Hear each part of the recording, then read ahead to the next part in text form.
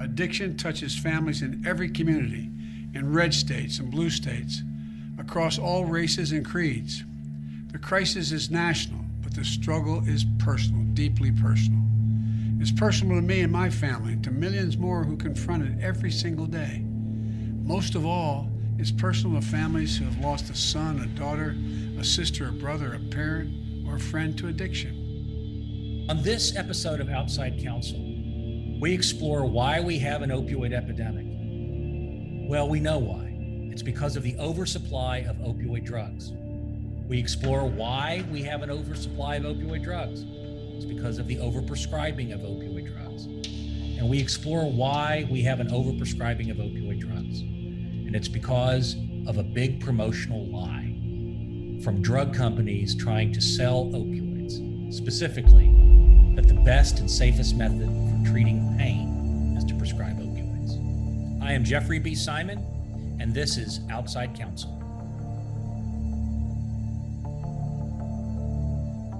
People have heard and read a lot about the opioid epidemic. But what we're going to talk about is, firstly, what is an opioid? What is a prescription opioid? Do we have an opioid epidemic? And if so, what does that mean? And how did we get here? What is the history of the opioid epidemic? Is it better or worse now than it was years ago? What does the future hold with respect to this epidemic? Well, the answer to the last question is going to be, that depends on us. And so the point of this season, and in some respects, this episode, is to address those questions. How did we get here, and what do we do now?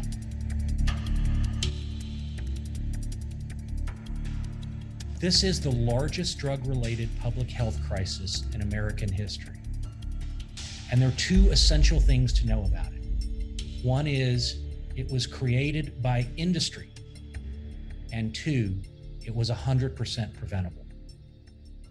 An opioid is a molecule that binds to the opioid receptors in our brain and central nervous system. A prescription opioid is a controlled substance prescribed for pain.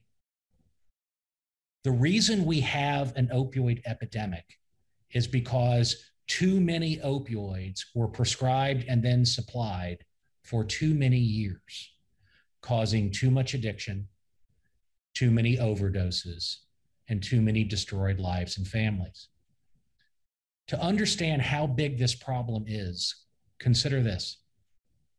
Last year, 70,000 Americans died of accidental overdoses on opioids.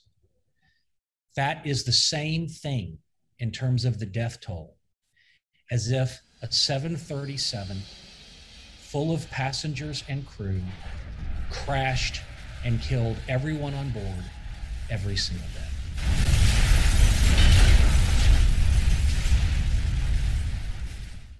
Most public health experts interested in the topic determined that by 2006, we had a public health crisis associated with a glut of prescription opioids.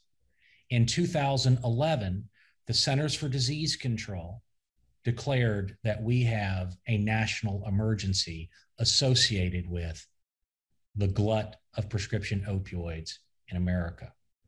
In 2017, then President Donald Trump formally announced that we are in the midst of a national emergency as a result of the opioid epidemic. I am directing all executive agencies to use every appropriate emergency authority to fight the opioid crisis. Everyone who's intellectually honest enough and informed enough acknowledges that the cause of the opioid epidemic was an oversupply of prescription opioids. Opinions differ depending on what their interest is in the topic as to why we had that oversupply. We also have had a significant increase in heroin use in the last 10 years. And depending on who you ask, opinions differ as to why. The best health and science, the best evidence on the research related to this topic has shown that the now heroin epidemic that we are experiencing and the related fentanyl epidemic that we are experiencing is as a result of years of the oversupply of prescription opioids. In fact, there are two statistics that are really important to understand. One is there's a significant amount of published literature which demonstrates that over the last decade, 80% of new heroin users, people who initiate heroin use for the first time in their lives, are former prescription opioid overusers. Moreover, the Center for Disease Control has determined that the strongest risk factor for new heroin use is whether there is previous prescription opioid abuse.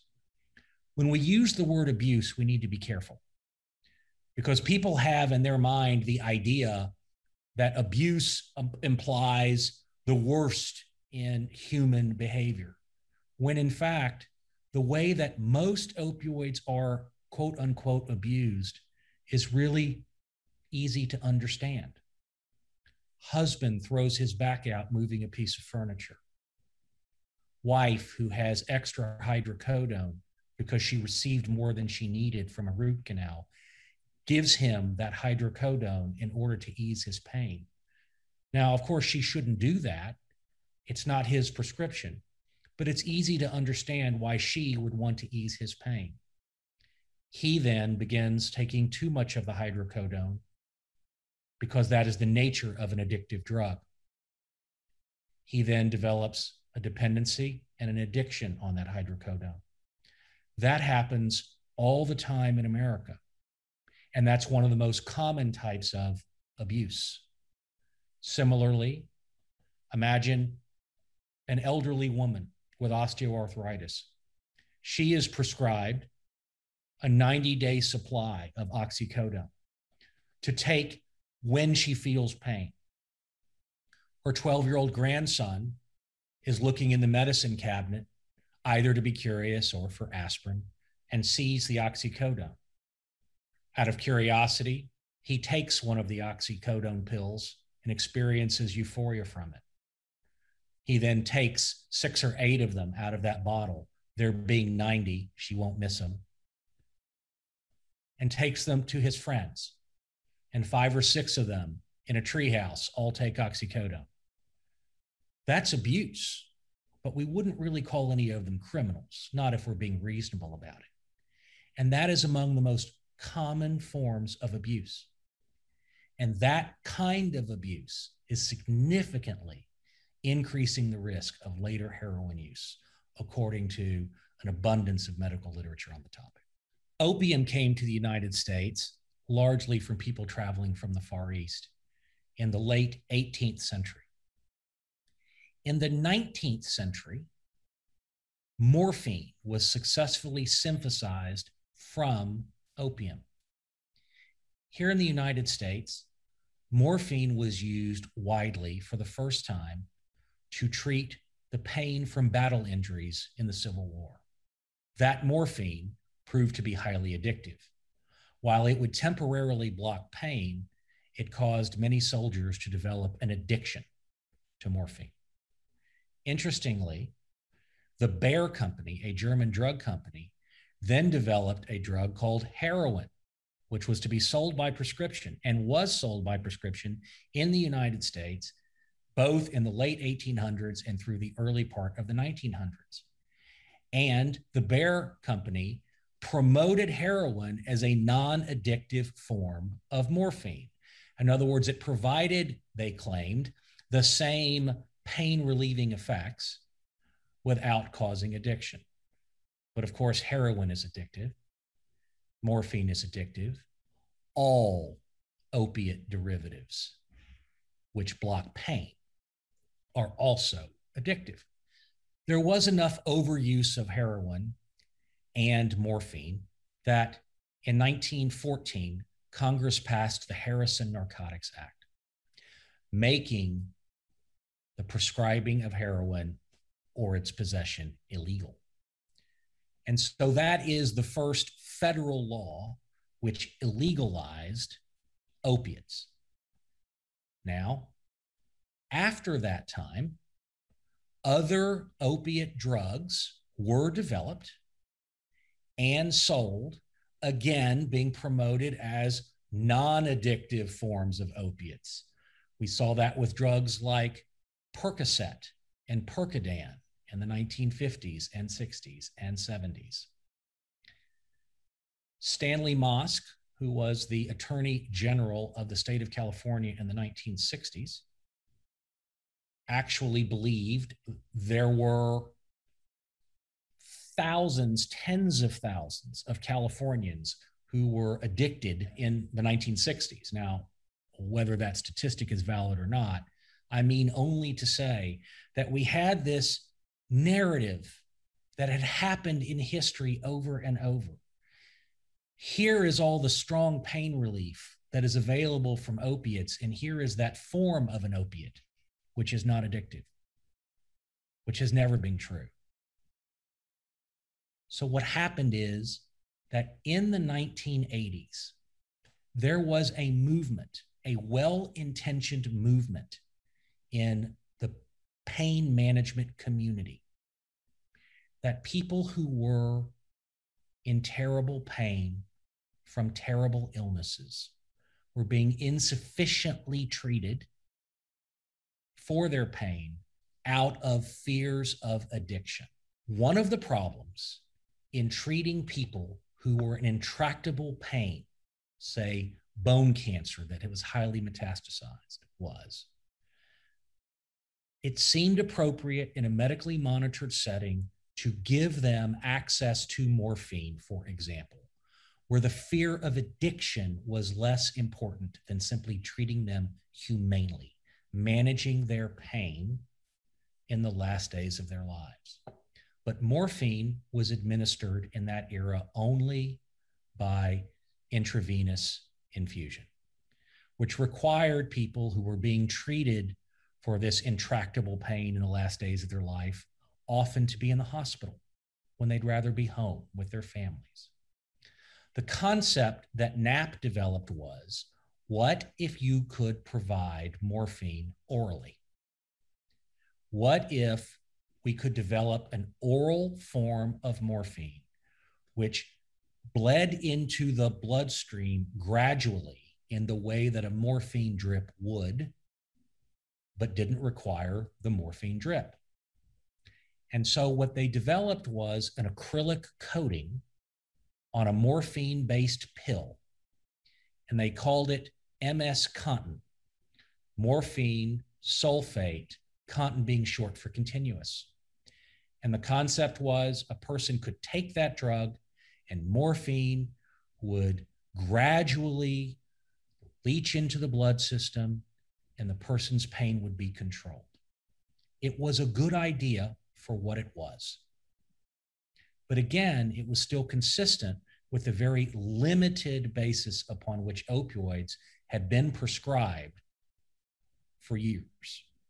Since 1914, up until the 1980s, there was a long-standing understanding in the medical and scientific community that opioids were highly potent and only appropriate for very narrow therapeutic reasons.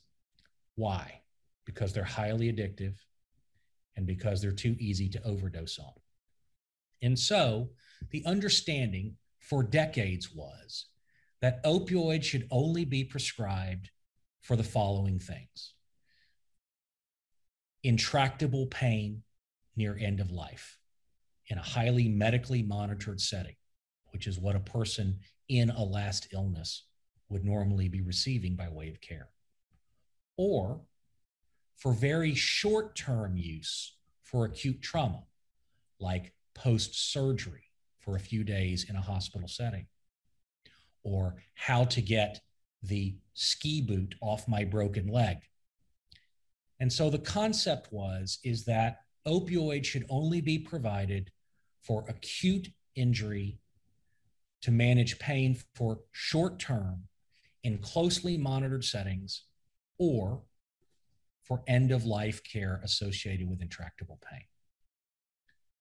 What MS Contin offered was a way to treat people who needed pain management near end of life in a setting outside the hospital. Why was that very important?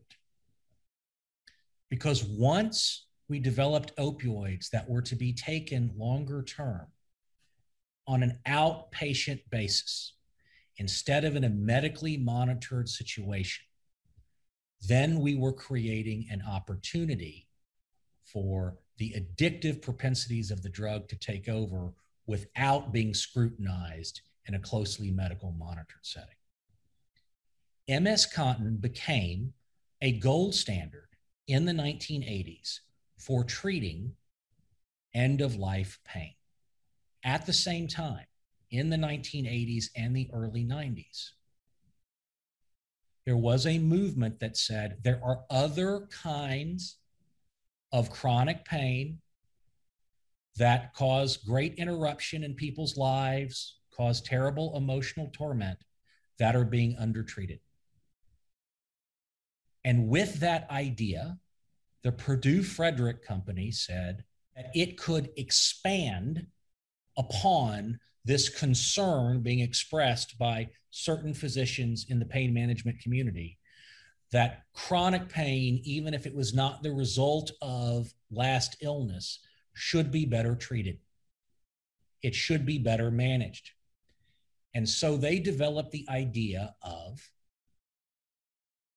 a drug that had this sustained release, just like MS Contin, but for chronic pain to be taken on an outpatient basis for things that are not end-of-life intractable pain. And they developed a drug called OxyContin, which instead of MS Contin, which is morphine sulfate, is an oxycodone-based drug. And so they put the acrylic coating on oxycodone, and it became OxyContin. And the whole premise of OxyContin was you could put a higher dose of opioid in the drug than could otherwise be obtained in the market, and that the sustained release feature of the drug would not only provide pain relief for longer periods of time throughout the day, but further was less addictive. It's well documented that the Purdue Frederick Company, Purdue Pharma, which was actually marketed OxyContin, knew that the pill did not exactly, well, not even at all, provide the promised 12 hours of pain relief. Now you have a problem. You have a problem because, number one, opioids don't cure pain, and they don't treat any illness. All they do is numb pain for a while. So if you're taking a high dose opioid that's supposed to block pain, or at least significantly reduce it for 12 hours, but it only works for 6 or 8, then that patient is back in pain. Then what? Then they need more opioids. And when you increase the amount of opioids that you are taking, you significantly increase the likelihood of addiction and the likelihood of overdose. And unfortunately, very quickly, OxyContin became one of the most abused drugs in America. Purdue Pharma developed a marketing campaign that was enormously successful, making it a blockbuster drug that is $1 billion drug within 5 years of its release. They first began selling the drug in approximately December of 1995, and by 2001, the revenue generated from OxyContin was $1 billion a year. Very quickly, other drug companies decided if you can't beat them, join them, and began engaging in the same kind of aggressive marketing of their opioid drugs. The opioid epidemic was caused first and foremost by aggressive drug company marketing of a dangerous lie. That the best and safest method for treating chronic pain was to prescribe opioids. The reality is those claims are not true. They've never been true. Addicting patients is no way to relieve their pain. Neither is killing them. The most destructive but effective lie that drug companies spread to promote the big lie was that addiction was rare among people taking opioids for chronic pain. Less than 1%, they claimed. In truth, opioids are just as addictive as heroin, sometimes more so. Drug companies that manufactured and marketed opioids convinced too many doctors and too many dentists and too many podiatrists that the risk of addiction lies within the patient and not within the opioid drugs themselves. And that doctors could effectively screen out patients who stood at greater risk for developing addiction from opioids to be prescribed to them. That too was a lie utilized to give doctors a false sense of security in expanding the prescribing of opioids. In truth, exposure to opioids, the dosages and durations of use, are and have always been the two biggest risk factors in causing opioid addiction in anyone. By offering free samples of these highly addictive drugs, opioid drug companies created customers in the form of opioid-dependent patients and then kept them coming back with coupons for more opioids at discounted prices. Drug companies successfully changed the curriculums in medical schools and continuing medical education programs to teach medical students and doctors that the fear of addiction in prescribing opioids, a marketing term they called opioid phobia, as if it were an actual medical condition, which it never was an unwarranted barrier to alleviating a patient's pain. Doctors were taught there was no such thing as a ceiling dose or a maximum dose of opioids for a patient in pain, that a patient on high-dose opioids who still complains of pain needs more opioids rather than different therapy. The result of this miseducation was disastrous, and drug companies knew all of this while they were continuing to promote these falsehoods.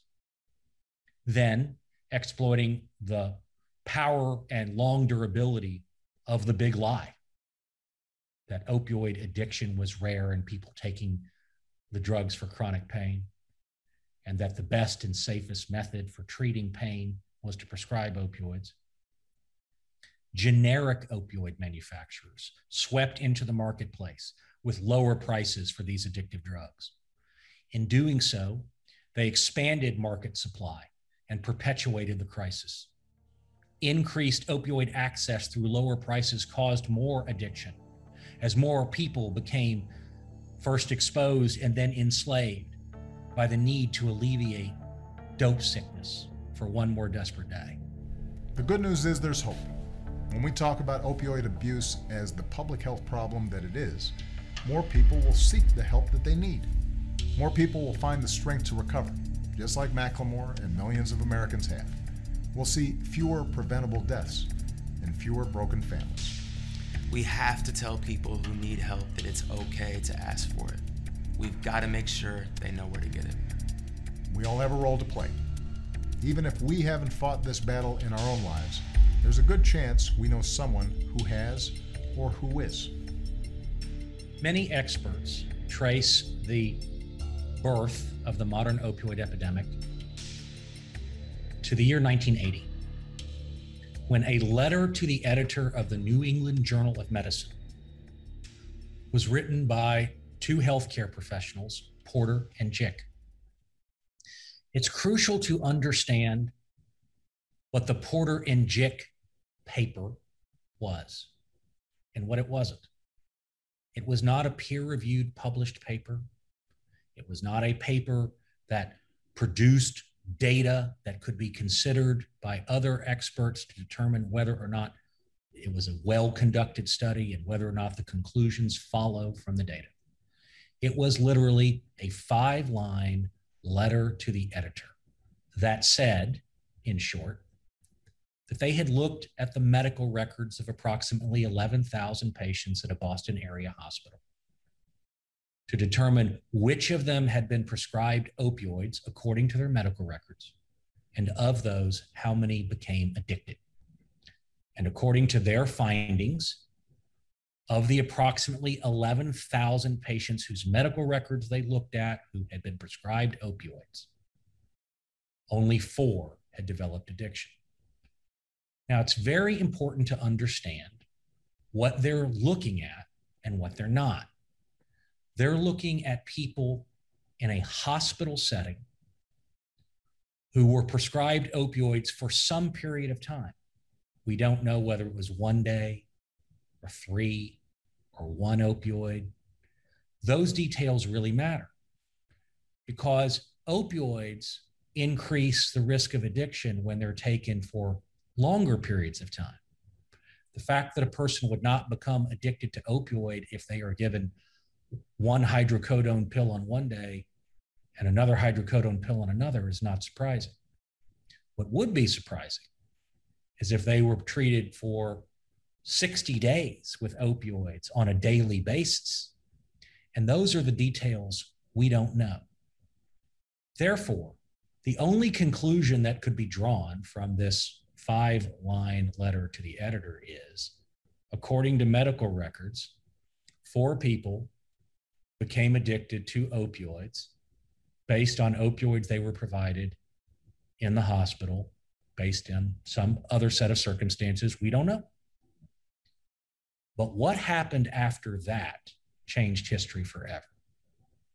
Because drug companies who wanted to promote opioids for expanded use took the numbers reported, 4 addictions, 11,000 patients, as a promotional platform to claim that in a very large study, it's been demonstrated that the risk of developing addiction from opioids is less than 1%.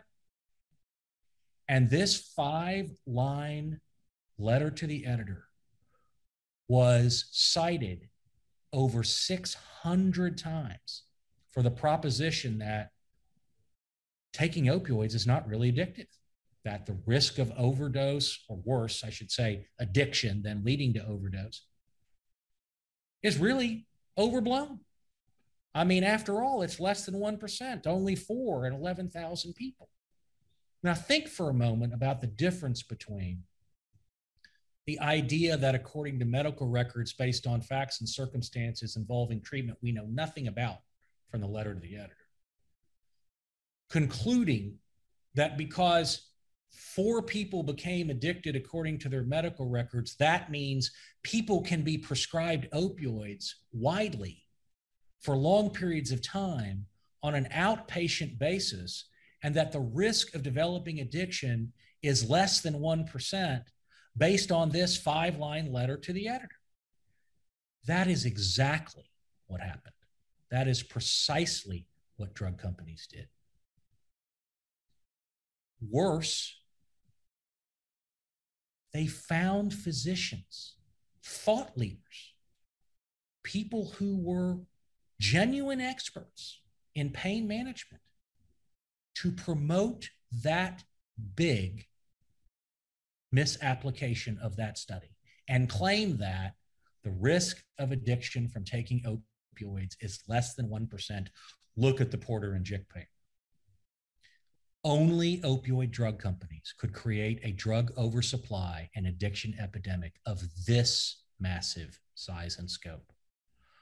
Foreign cartels don't have a license to sell opioids, nor the ability to send sales representatives with misinformation into doctors and dentists' offices, nor to infiltrate medical associations, medical schools, hospital accreditation agencies, or to successfully lobby members of Congress to strip the DEA of the power to stop them. Only Big Pharma could do all those things, and they did. Selling opioids is like selling nitroglycerin. The product is so dangerous that it must be handled with the utmost care. Because if it isn't, it can't just blow up a person. It can blow up a whole community, and it has. where you live, where I live, in your neighbor's house, maybe in yours, all over America.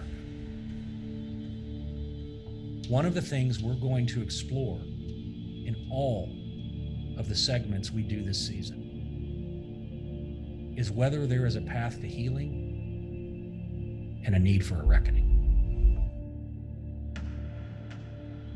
If you or someone you know is struggling with opioids, please visit www.addictioncenter.com to learn more about the available resources in your community. This podcast is produced by Shannon McDees of Revel and Convey and Larry Shavana. The opinions expressed on Outside Counsel are neither legal nor medical advice. The views and opinions expressed in this podcast are those of the speakers, guests, experts, and/or host. They do not expressly nor necessarily reflect the opinion of any institution with which I am or ever have been a member and should never be attributed as such. Thank you for tuning in to another episode of Outside Counsel. I'm Jeffrey B. Simon. On the next episode of Outside Counsel, we'll be talking to whistleblower Carol Panera, a former sales representative for Purdue Pharma. Her job was to promote OxyContin to healthcare providers. Well, more specifically, to get healthcare providers to prescribe OxyContin to as many patients as possible. And what she has to share is absolutely shocking, but completely true.